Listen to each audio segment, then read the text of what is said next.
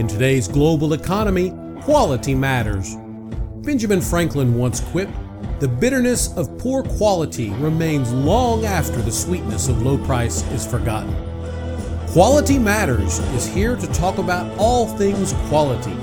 So whether you're looking to improve your business, getting ready for an audit, or dealing with failed inspections, tune in, check us out, then get back to doing work that matters.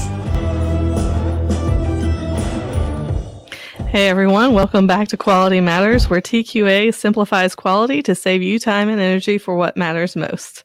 I'm Darcy. I'm Kyle. And welcome to our live stream. Yeah, so why are we doing this? Well, it's our 100th episode. 100th episode. He threw me off. I had a whole thing I was going to do. I was going to talk about how we've video recorded in the past. Yep. And we stopped doing that, which I was okay with. Yeah. And then we were looking for ways to celebrate our 100th episode. And this was really the only, well, I guess the best option we came up with. It wasn't the only one. No. Now I hate myself for coming up with this option. So I'm going to get started by saying how nervous I am about doing this live stream and recorded forever. And then also by saying one of the comment we get the most often is about how real we are on the show. Yes. And y'all are about to see how real it is. Live in action. There's only like a 2-second delay here. I've got tears in my eyes because I'm so nervous. I love it.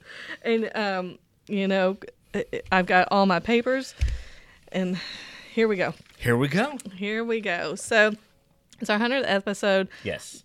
The majority of the time, 99% of the time, I pick what we're going to talk about on the show.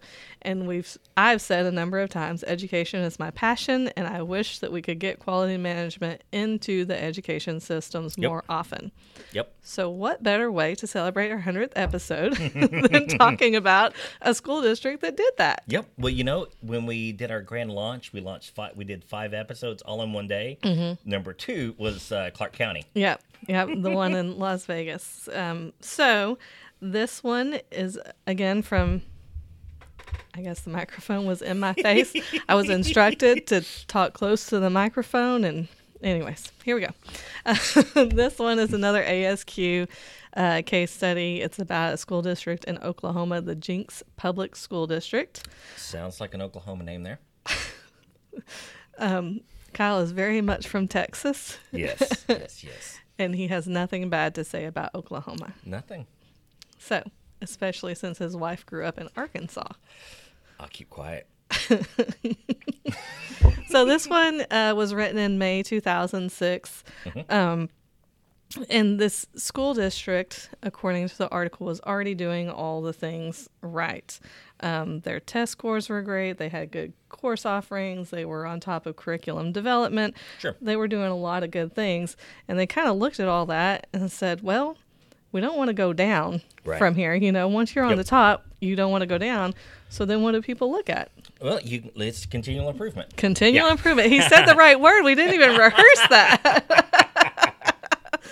So they started looking at some things, and I guess they heard about or read about the Malcolm Baldrige National Quality Awards. And you said you hadn't really heard of this. Hadn't heard of it. Hadn't done any research on it either. But so they started a quality journey in 1997. Okay.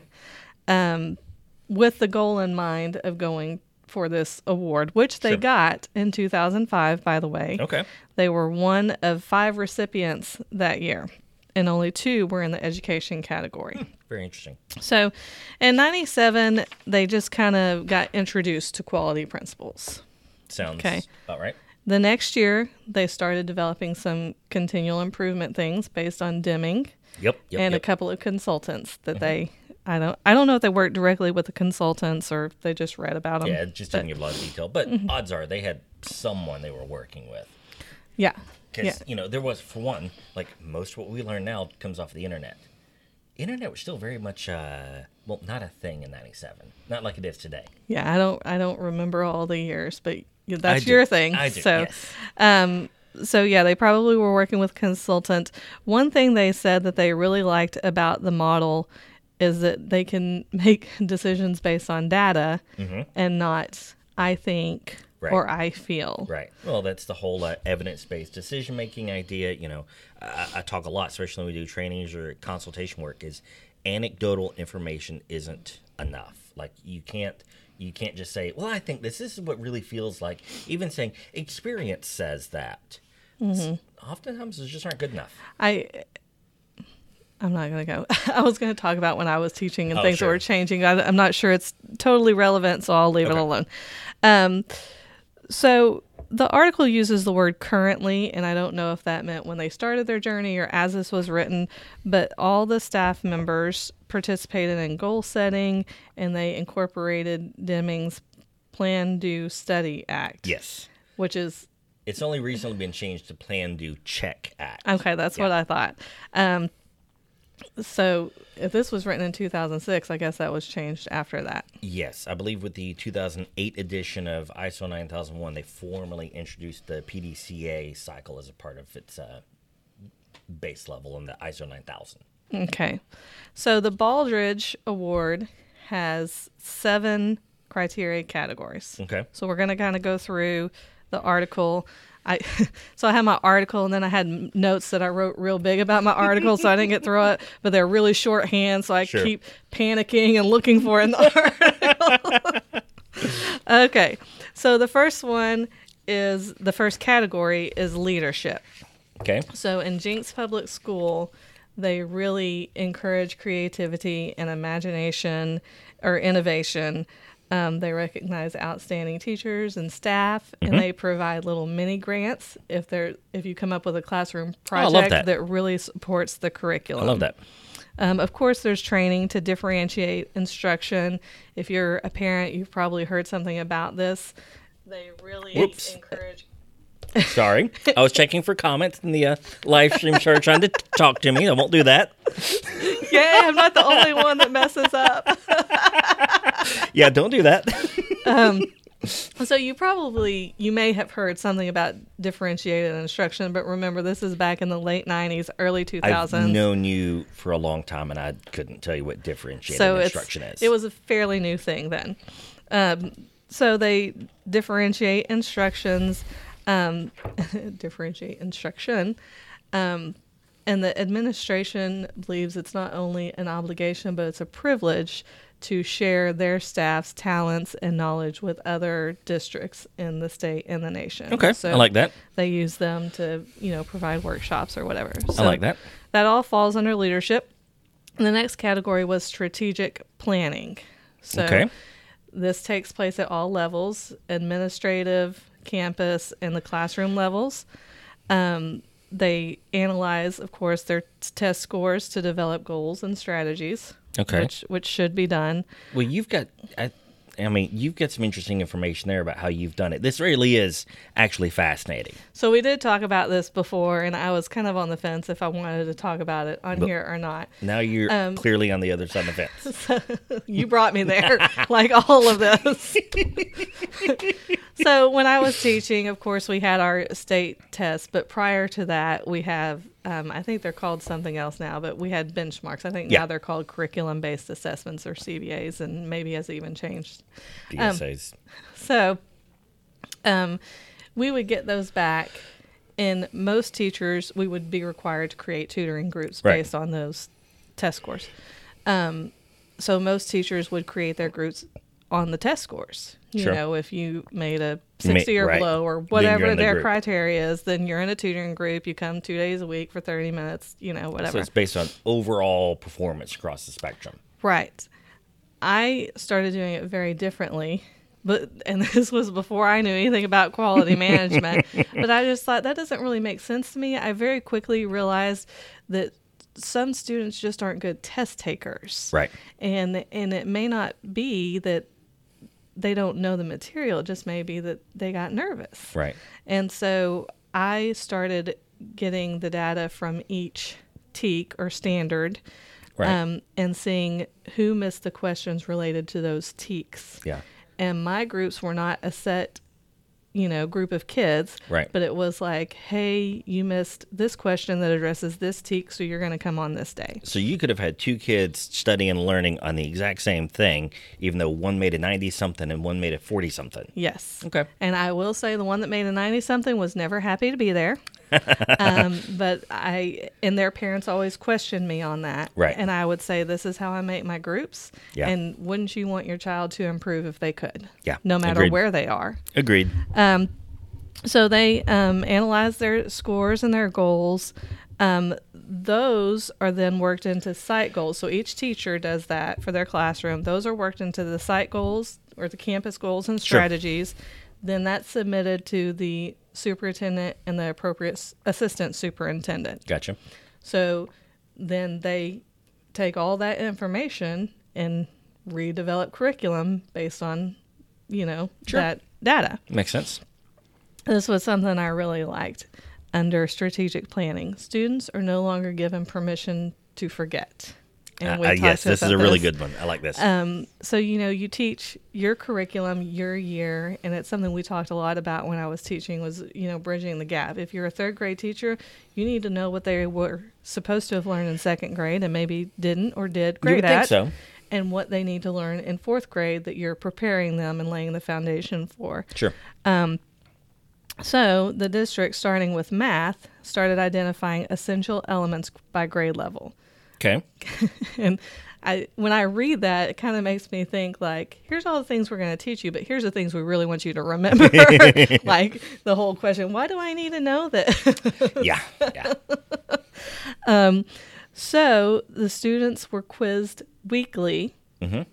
and 70% of the quiz was current grade level material. Okay. And 30% of the quiz was from the previous 2 grade levels. Okay. And it could be anything that they studied. Right. So the quiz isn't just like, hey, we studied this week, we're going to take a test on this. It's whatever we studied all year can be thrown in there, plus whatever you learned the last 2 years. Gotcha. So I really like that. They're not allowed to forget. Assessment. Yeah. Okay. So the third category is student, stakeholder, and market focus. This sounds very eerily similar to the idea of interested parties, customer requirements, customer satisfaction. So, maybe not obviously. In a school district, your stakeholders are really everybody involved in that district. Even if you don't have students in the school, you're still a taxpayer. Right. And you would want people to come back and live in that area and keep generating economic growth. So a stakeholder is any, teachers, administrators, parents, people that aren't parents in the school district but live there, the whole nine. Well, we talked about that with interested parties. The line very quickly begins to blur. Well, my customer could also be an interested party. Like, yes, they're a very interested party. Yes. Well, my employees could. Oh, man, that means that all these HR rules, like, yes. Yes. This is the intersection of all the standards. Yep. So, so some of the senior leaders in Jenks Public School attend a National Quality Education Conference annually. I don't know anything about it, but we need to find out. Yeah. If it's still going on, I don't know. They actively participate in legislative discussion and lobbying, which should happen as far as it concerns education. Right. They study local, state, and national publications to keep, on top of things. And I would hope that this is true for most districts. Hope, yeah. Yeah. Also, my page is printed 2-sided, so I got to make sure. She needs to get her IT guy to fix the printer. I know. Supposedly he did, but it still prints 2-sided. Yeah, he's kind of fallen down on the job these days. Okay. They also continuously review population shifts and demographic changes. Very important to school districts. Right. Population shifts, and you got too many kids in this school and then that comes to rezoning, which very much involves your stakeholders. I can think of a very particular instance in our school district many years ago. We have in our school districts what is called the education village. And so if you live in a small town, you might have 1 or 2 elementary schools and 1 junior high, 1 high school. The school district that our kids go to has like 25 or 30 elementary schools, and I don't know how many junior highs and 5 or 7 high schools. Yep. We are a very large district. So kids that go to separate elementary schools might come together in a joint junior high, but Right. then go to separate high schools. The Yeah, it's zoning is weird. very weird. So this education village was built, I don't know, so many years ago. Yeah. With the idea that it was going to be kind of the crown jewel of our school district. Right. And it's all on the same property, and it has the elementary, the junior high, and the high school, and all these wonderful facilities. And, you know, the elementary kids can go work with the junior high kids, and you can all interact among grade levels. Really great idea. Right. Then the district needed to rezone. Yeah. And parents bought homes in Right. that zone Right. for that purpose, and they paid a lot of money for these homes, like $300,000 to $500,000, probably, Yeah. maybe more. I don't know. Yeah. I didn't buy a home there. And they were rezoning, and they were going to cut some of those the houses out. Right.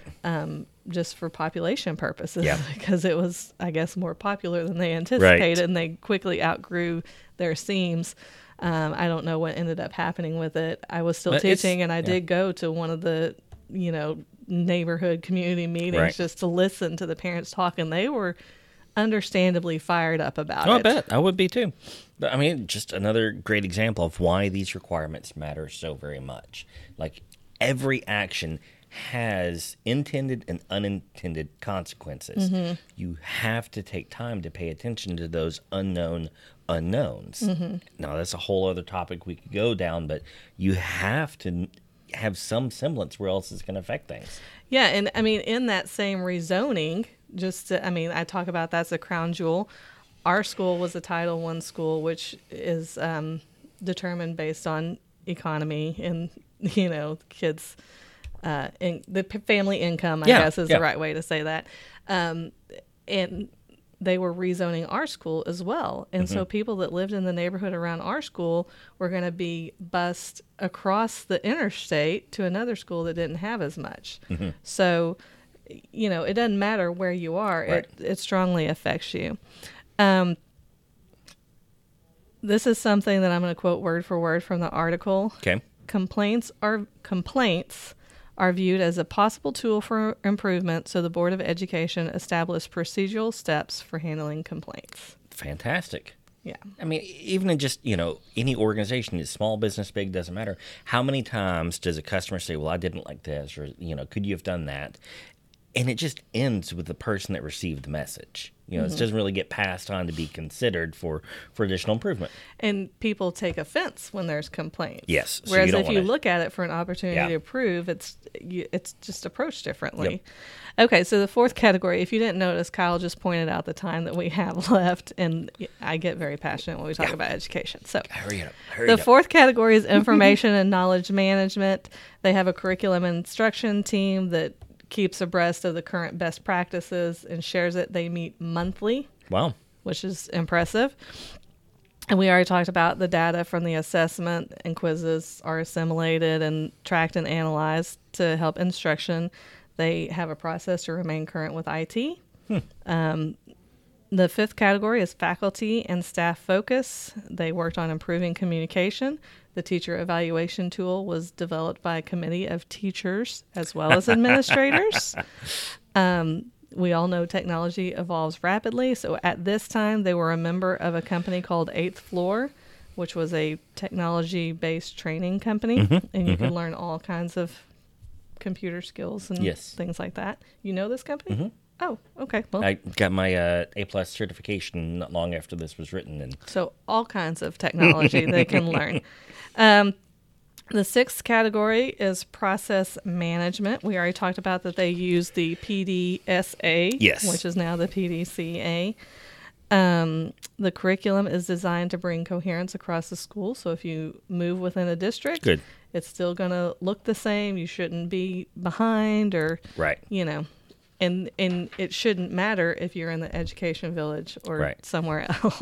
Well, that's the same reason that fast food restaurants and chain stores are so profitable, is you can go into a Chili's anywhere in the country get the exact same level of service, exact same offering, you know what you're expecting. So that's why so many of us, sometimes buy crappy food, but we know the exact level of crap we're getting. And a known crap is better than an unknown. I guess. He is not saying Chili's is crappy. Our No, family no, very no. much likes Chili's. Yes. No, just saying. There's certain fast food joints that we might go to. In case, we'll move on. So the 7th category is organizational performance results. So this is where they kind of go over their results. I've said it a number of times. I like the data. So there's some of their significant results from their Baldrige application or evaluation was that they were on their way to being the first Oklahoma school district to receive a 1,500 on the state's accountability score. So I don't know much about that. exactly what it measures, and I think each state is different, but a 1,500 is the maximum score you could get. Oh, really? And so as of the writing of this article, they were on their way to getting that. Gotcha.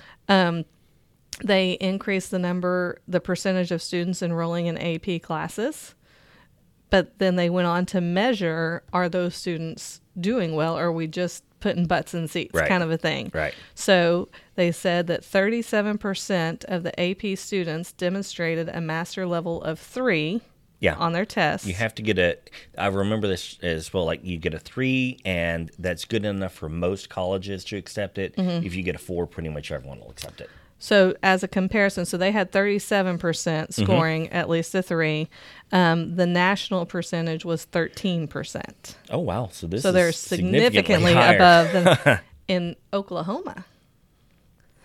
The dropout rate decreased from 6.3% to 1.2%. Wow.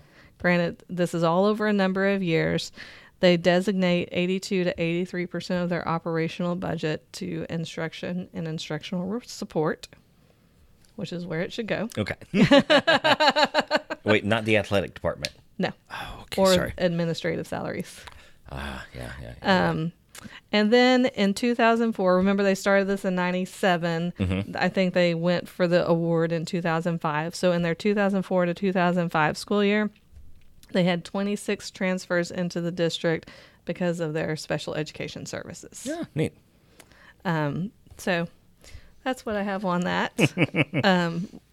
Obviously, I get very excited about education. I just think this is something that every school district should go for.